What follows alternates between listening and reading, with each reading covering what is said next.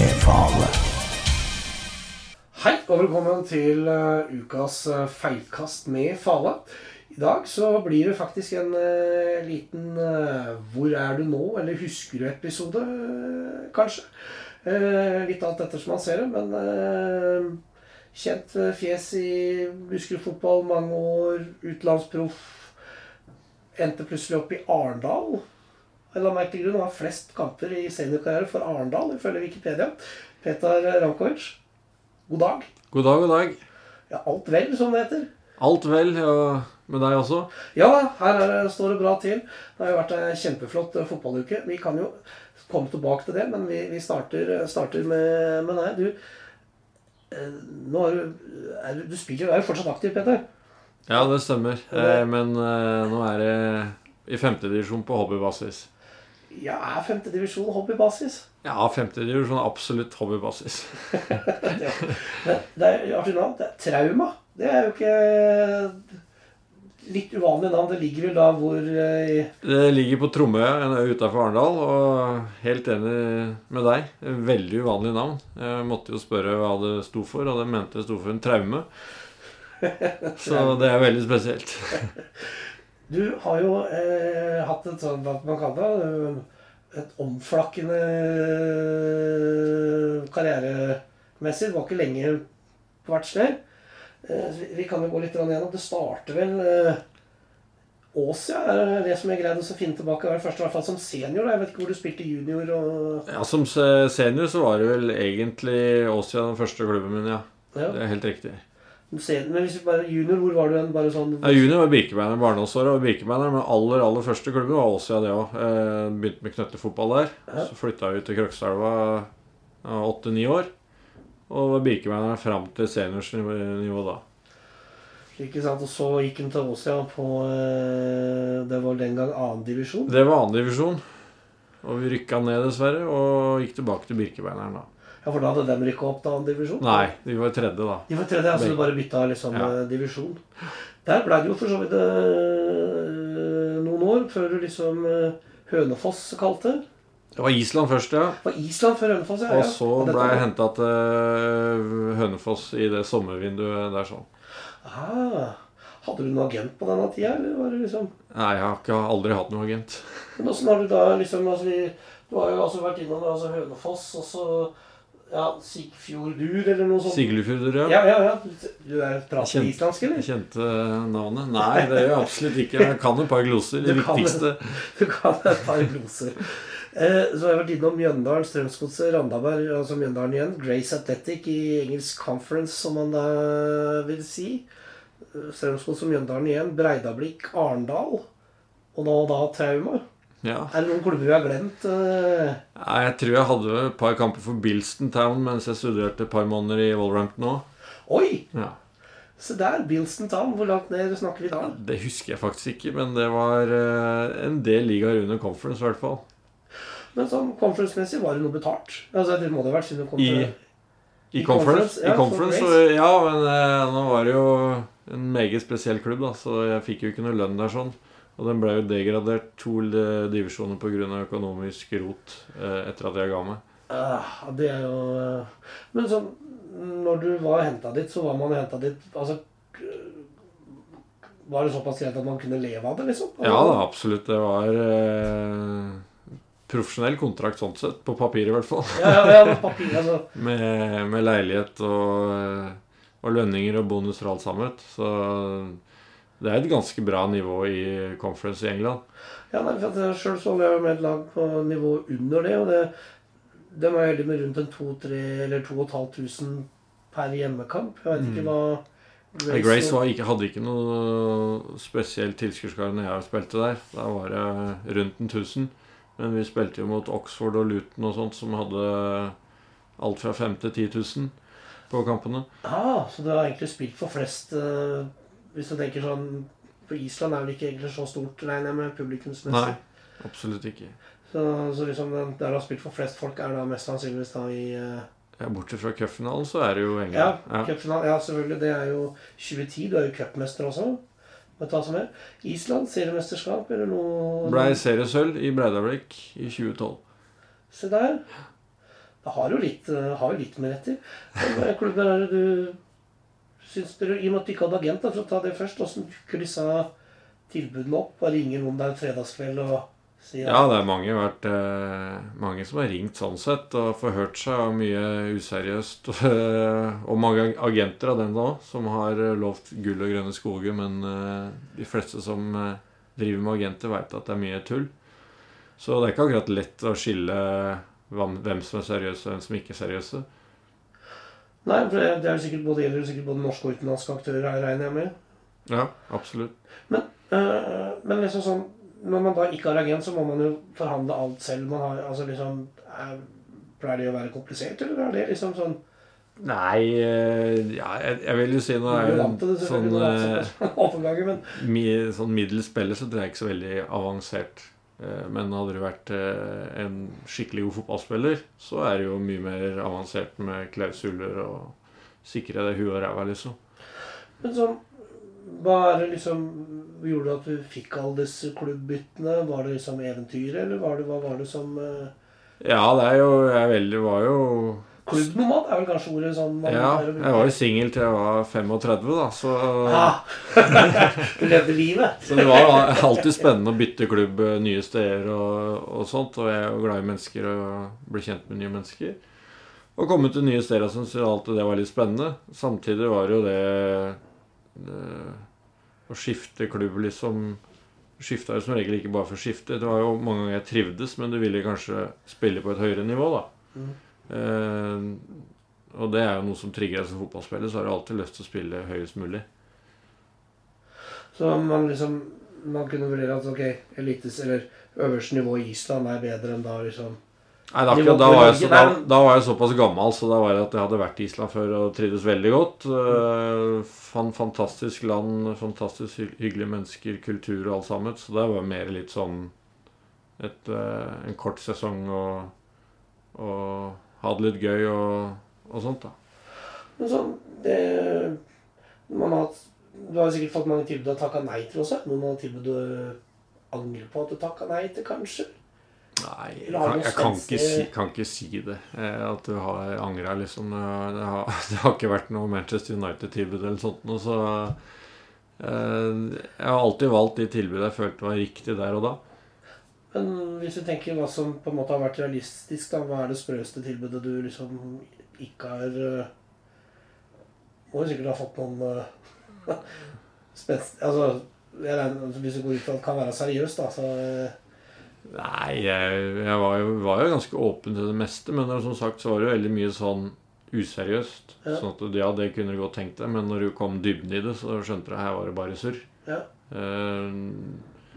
Ja, trenger ikke gå inn på sånne forskjellige ting, men jeg reiste jo et sted og kom ned og begynte jo å lovte en ting på telefonen, og når du skulle skrive noe, så var det noe helt annet som stod der. Oi. Så det viser jo liksom hvordan det er i fotballen. Men du var jo også litt uheldig med noen gang. Du var vel nesten klar for en slovakisk Rosenberok, ja. Det stemmer. Jeg dro ned dit og skrev under alt sammen. Men fotballforbundet i Slovakia godkjente ikke overgangen fordi den kom for sent i vinduet. Men jeg hadde terminert kontrakt med Mjøndalen, så UEFA sa det var i orden. Men det lokale eller slovakiske forbundet forholdt seg ikke til de reglene. Ja, det er jo... Så ja, det var ikke noe vits i å starte noe sak der sånn. Nei, det kommer ikke noe vei med det. Nei. Men etter da, langt om lenge da, så ender du opp i Arendal. Da var det vel Mathias Andersson? Nei. Var ikke han som var der da? Han ble trener i 2017. Sommeren 2017 ble han trener. Ja. Du kom til 2013. Du var der så lenge, ja. Ja, det er vel som sagt det er den klubben du da endte opp med å spille flest kamper for. Ja, i hvert fall vært lengst. Det ble vel 6 sesonger da. Ja. Hva var det som... Ja, da fant jeg kjærligheten, altså. Det var det, ikke sant? Det er derfor man har blitt så lenge i Arendal. Så hadde det vært Island, så hadde det vært Island. Ja, Gud vet. Men Arendal, de var jo så høyt oppe som Obos for ikke så for lenge siden. Ja. 2017 var vi i Obos, og vi satset hardt på å holde oss. Og jeg trodde personlig at vi skulle klare å holde oss greit, siden det ble nye regler med at kun 2 lag som rykket direkte ned. Men når du plutselig kommer i dritten, da, så skjer liksom alt som ikke skal skje. Det går jo feil vei. Så du slipper jo en mål på overtid som oftest, og du leder og får 2 i fleisen i 90 og 93 og litt sånn forskjellig. Men når alt kommer til alt, så var vi ikke gode nok. Tabellen ljuger jo aldri, så vi gjorde et hederlig forsøk på å holde oss. Vi hentet vel 8-9 spillere den sommeren der, sånn, bytta trener og regnet med at det skulle være nok. Men det ble dessverre ikke sånn. Nei, nå det vel Post Nord? Ja. Nei, andre divisjon. Trodde du skulle gjøre et kort opphold der sånn, med å rykke direkte opp i fjor. Men ja, det ble en middels sesong. Ja, for du ga deg da etter fjorårssesongen? Etter fjorårssesongen så ga jeg meg, ja. Det andre divisjon det krever mye tid. Du trener jo 5-6 ganger i uka, spiller kamp, og bortekampene jo like langt, holdt jeg på å si, for Norge et stort land, så det blir mye reising, og det går mye tid. Men så, nå da hvis Breida Blikk eller et eller annet skulle ringe og vi trenger en spiss, eller... Ja, du har jo spilt litt forskjellig, egentlig. Ja, jeg spilte jo 4 siste året, og så var jeg stopper i Arendal. Ja. Ja, så...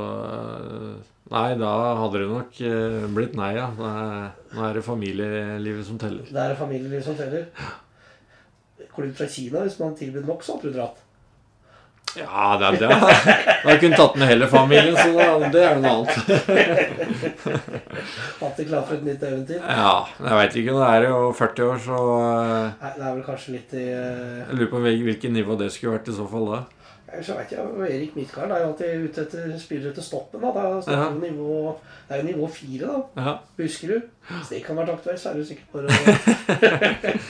Ja, da tror jeg Trauma bedre, faktisk. Ja, Trauma bedre. Jeg har spilt med Midtgaard, så jeg vet hva han står for. Men du følger litt med... Holdt på å si, vi snakket litt før vi startet, og du følger litt med både Strømsgods og Mjøndalen, så vidt jeg skjønner? Ja, jeg prøver å følge med når det mulighet for det, ja. Ja. Birkebeiner nå, eller du... Birkebeiner har vært lite av det siste, dessverre. Ja, men vi kan jo... Skal jo i dag innspillingsdagen, så skal jo Strømsgods møte Sarpsborg, en veldig viktig kamp.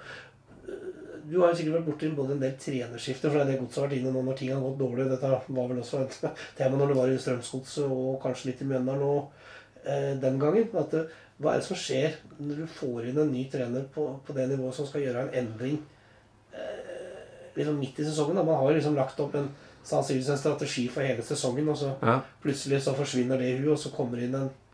Nei, det nok, når ting begynner å gå dårlig, så begynner jo alle å tenke sitt og prøve å lete etter feil og litt sånn, i stedet for å gå i seg selv, for det jo ofte spillerne som kan påvirke resultatet. Men det blir jo ofte sånn at kommer inn en ny trener, så starter alle på blanke ark, og så vil du jo gjerne vise deg fram. Ikke sant? En som hvis du har hatt den samme trener i 2 eller 3 år, så vet han hva du står for, så trenger du som regel ofte ikke bevise overfor han i hvert fall noen ting, men gjerne ofte for publikum og for deg selv, så har du jo lyst til å prestere. Kommer inn en ny trener, så starter alle med blanke ark, og da vil du vise deg fram, og du får en ny giv, en boost. Jeg har gjort en undersøkelse på det, og det har med vist at målt effekt av en ny trener varer som regel kun de 5 første kampene. Etter det så det ikke så mye effekt å vise til egentlig, faktisk. Så det jo om å gjøre å få mest mulig ut av de 5 kampene i hvert fall. Jeg synes jo mot Molde at de startet knallbra. Du så hva de prøvde på, og fikk jo veldig dårlig betalt. De fikk jo alt som kunne gå i fleisen, ikke i fleisen. Så da ble det veldig vanskelig. Sånn jo Sarpsborg, de sliter jo dem også. Så det jo 2 lag som virkelig har underprestert i år. Og begge kjemper i sumpa, så det ble en veldig viktig kamp, og jeg tror Godset kommer til å få med seg et poeng i hvert fall. De heldige, så kan de få 3 også, og det jo gull verdt. Det gull verdt. Jeg har tenkt litt om det at Sarpsborg jo også et lag som per definisjon jo bedre enn Strømsgodset per nå. Absolutt, med den fjordsesongen så jeg helt enig. Men nå det jo og da tenker jeg at Stabæk-kampen liksom også blir enda mer en nøkkelkamp. Jeg har hørt at Sarpsborg snakker om at en 6-poengkamp mot Godset, men jeg tenker at nei, per nå så Strømsgodset dårligere stilt enn Sarpsborg, selv om vi hadde spilt opp mot vårt beste. Da. Ja. Og da kanskje at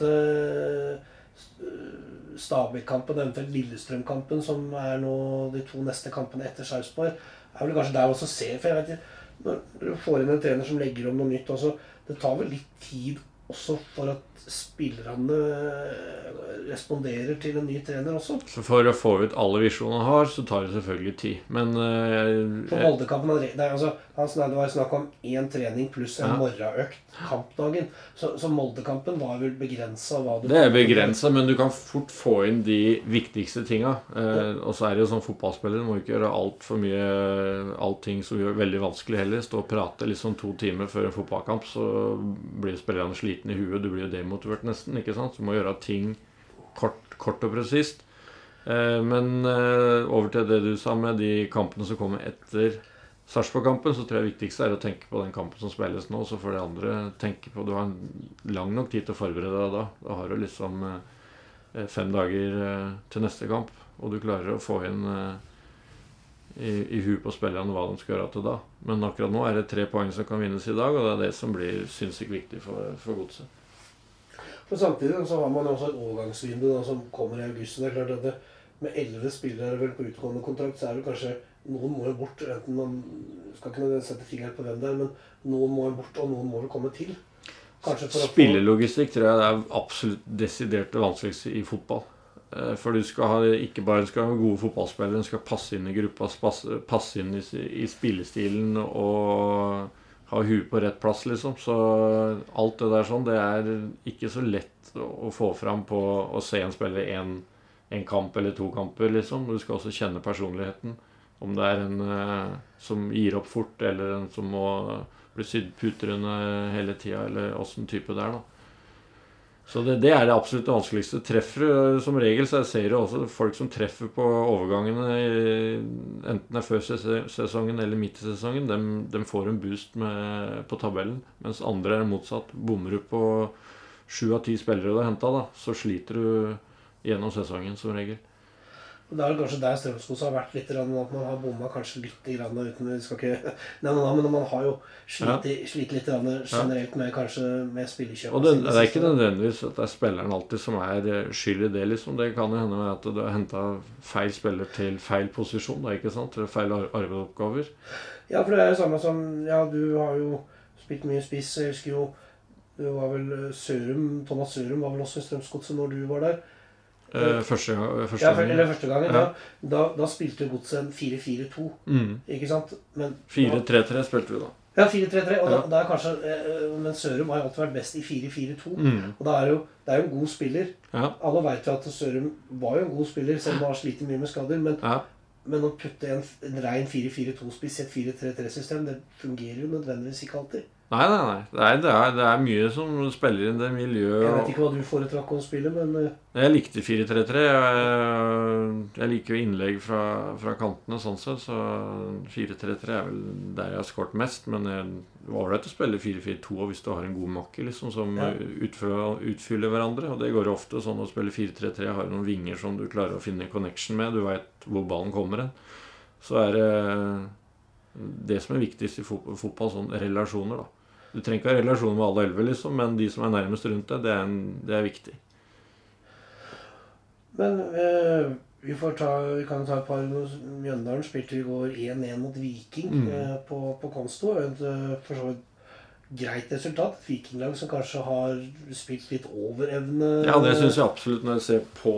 Jeg så Viking litt i fjor i Obos. De tappte jo en del kamper av de jeg så, og så hadde de litt på slutten skal jeg si litt flyt da, som de klarte å snu kampen og vinne 4-3 og litt så etter å ligge under. Og når selv spillerne på Viking, så synes jeg ikke de har noe stort lag på papiret, men all ære for alle de poengene de har klart å få, absolutt. Men der har du kanskje det med samspill, at man kan kompensere da. litt lavere kvalitet med god samhandling og godt samspill. Jeg er ikke noen Man-U-supporter, men jeg liker jo det der Ferguson, hva han fikk det med United. Akkurat det der sånn. Jeg synes ikke de hadde de beste navnene på papiret hvert år, men de så ut desidert best ut av samtlige lag når de spilte, liksom, fordi de var så samspilte, og de visste hva de skulle gjøre når de la under, og hva de skulle gjøre når de leda, og bytta kanskje 2-3 mann etter en sesong, og alle sklei inn og ble gode, liksom. Og for det som litt rart med Eliteserien i år, jo at det jo Bodø-Glimt, som altså et lag mange tippet nord og ned foran sesongen på grunn av altså ingen omtrent kjente spillere, de for gode hadde forsvint, og så det liksom ja, de har jo fått til noe der oppe. Ja, vi hadde dem i Obos i 2017, og det var et maskinlag. Det var liksom akkurat sånn som de dyrker den spillestilen så til de grader. Feis gjennom Obos som bare det, og klarte å holde seg greit i fjor. Og så har de vel forsterket med noen riktig gode spillertyper, i tillegg til at de ungguttene de hadde, har tatt et par steg til. Samtidig som de andre lagene i tippeligaen sliter litt egentlig, da, som Brann og de andre lagene som kanskje var forventet litt høyere oppe, så har de tatt utnytt av det og ligger på en annen plass. Ja. Men vi var litt inne på Mjøndalen 1-1. De har jo, altså, man har gjort litt annerledes fra forrige gang de var oppe, for nå har man i hvert fall forsterket laget, ikke kjørt på den mentaliteten med at de som var med og fikk oss opp skal spille, for det vel også det jo en edel tanke, men det fungerer vel nødvendigvis ikke helt i praksis. Nei, det sant. Ja, og forhold til sist gang de var oppe, så føler jeg de, i hvert fall trodde jeg, de hadde treffet veldig bra med de spillere de hentet. Jeg synes de har hentet noen kvalitetsspillere til å være en sånn klubb som Mjøndalen. Jeg synes det veldig positivt å få tak i dem. Men det jo liksom Mjøndalen fått litt dårlig betalt, kanskje. Og så i tillegg det en klubb som jeg tror ingen liker å spille mot Mjøndalen, for det aldri en lett kamp liksom å slå dem. Så du vet jo aldri, du ser på en kamp, du vet jo nesten aldri hvor han skal, selv om Viking skårte og sånt, så sitter du alltid med følelsen at Mjøndalen kommer tilbake. Ja. Og om de klarer å snu det helt eller ikke, liksom, det spørsmålet. Så jeg tror den kommer til å kjempe til siste runde i så fall, men nå får vi se hva som skjer i overgangsvinduet. Jeg tipper den kommer til å hente 2-3 spillere. Det tror jeg føler, uten at jeg pratet med Vegard, så tror jeg de føler at de trenger det. For å holde seg, treffer de på dem, så tror jeg de ikke trenger å bekymre seg, for å si det sånn. Men, ja, du kan jo kanskje være nøkkelen der, og du ikke vet til stoppen, så vi har jo hentet Olivier Ocean. Han jo omtrent i din aldersklasse. Nei, det da... Så lite eliteserie-comeback på... Jeg tror ikke det går an å bli så godt trent på så kort tid, dessverre. Men jeg så jo at det jo... Man jo litt sånn avhengig av enkeltspillere, for det jo gjerne litt mindre lag, men nå mangler de jo både Christian Gauseth, Sondre Solholm Johansen og Olivier Ocean. Ja. Og de jo kanskje, selv om man har Brockmann, man har jo gode enkeltindivider, men de kanskje litt avhengig av... Ja, det var jo en i hvert ledd der, da, som du nevnte, så det jo klart du kan, jeg tror over tid så merker jeg en sånn enkeltkamp, så ikke nødvendigvis, fordi erstatterne gjerne sultne og har lyst til å vise seg frem, så det kan jo alltid slå begge veier. Men over tid så tror jeg, ja, da merker de det. Samtidig så har man jo da en keeper som har et langtidsskade, altså Sorsa Makani, og det klart, det vel en liten keepertabbe av Fay Lund. Ja, jeg synes jo den går midt i mål på et sånt langskudd, så det jo flakker sikkert litt, og han treffer den sikkert ikke 100% som gjør at den går inn, men det blir jo folk som har, du må jo stille litt krav. Du spiller eliteserien, så må du bli tatt som en keepertabbe, selv om det ikke var et skudd som gikk rett på. Som du sier, den dupper jo litt og flakker litt sikkert, men du skal ta den når du spiller eliteserien. Altså, ikke noe gærent med Fay Lund, et kjempetalent, og han har sikkert en god fremtid foran seg, men når han ble hentet på lån, så var han jo tross alt tredje keeper i en annen eliteserieklubb, ikke nok da Rosenborg, men jeg regner med at tredjekeeperen vel ikke nødvendigvis den som har det høyeste nivået inne seniorfotballmessig. Jeg tenker, de klubber du har vært til, så jo gjerne førstekeeper som det beste. Så har man en annen keeper. Tredjekeeperen jo da gjerne en juniorkeeper, eller altså det jo en ultra-backup, egentlig, som sjelden blir brukt. Da. Men han må, det jo, jeg synes det glimrende sånn for hans karriere da, å komme til en klubb som Mjøndalen og få spille kamp inn og kamp ut, liksom. Det da du vokser som fotballspiller, å spille kamper på høyest mulig nivå. Så han har blitt garantert mye bedre keeper å spille de kampene han har gjort. Så det ikke sikkert. Men det liksom, Mjøndalen har jo egentlig ikke råd til de tabbene. Nei da. Det det som oppveiningen her, da, at man vet jo ikke helt når Sjosja tilbake igjen. Og det har jo vært noen keepertabber også fra Ranmark også. Men han kom inn når Faye da var i U20-VM, så han jo på et høyt nivå. Det ingen tvil om det. Nei. Men har Mjøndalen råd til... Det jo småfeil av enkeltindivider. Men liksom, man må jo begynne å skrape sammen noen poeng. Det holder jo ikke med en uavgjort her og en uavgjort der. Det samme gjelder jo for Strømsgods også. Så jo flere av Buskerud-lager sliter nå. Hønefoss. Det overraskende at de sliter i andre divisjon. Nei, altså det var jo en av opprykksfavorittene. Med tredje divisjon, mener jeg. Ja, i Norsk Tippingligaen, som det nå heter da. Men allikevel, de sliter jo.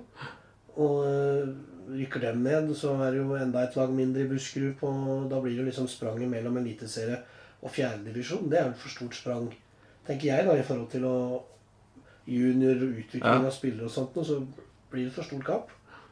Ja da, jeg tror Hønefoss holder seg sånn sett, men nå det jo liksom, for Buskerud-fotballen, så det nok for stort sprang. Du skulle gjerne selvfølgelig hatt et lag i hver divisjon. Det hadde jo vært greit, men det vil jo gjerne alle fylkene i Norge ha. Men det bør jo være muligheter i Buskerud med såpass mange spillere, såpass mange mennesker, altså såpass mange klubber, at man skulle kunne ha greid å hatt ett lag i hver divisjon, så kan man alltid veksle på når eventuelt Mjøndalen, eller når de stabiliserer seg litt senere, men den blir et litt sånn lag som går litt opp og litt ned. Ja, det mangler nok et godt nummer 2-lag da, bak Mjøndalen og Godset. I Buskerud. Det ingen som har tatt den posisjonen egentlig, selv om Hønefoss det naturlig med å tenke på størrelsen på klubben og midlene de har. Samtidig, så har jo hatt Vestfoss nå også greid å karre seg til en plass. De sliter jo også denne sesongen. Men en av få klubber du ikke har spilt for det, faktisk. Tredje divisjon i Norge har jo blitt ganske mye vanskelig etter at de halverte den. Det jo veldig mye reising og kampene blir jo ganske mye vanskeligere også, for det jo halvparten av laget som i en bra spissing sånn sett.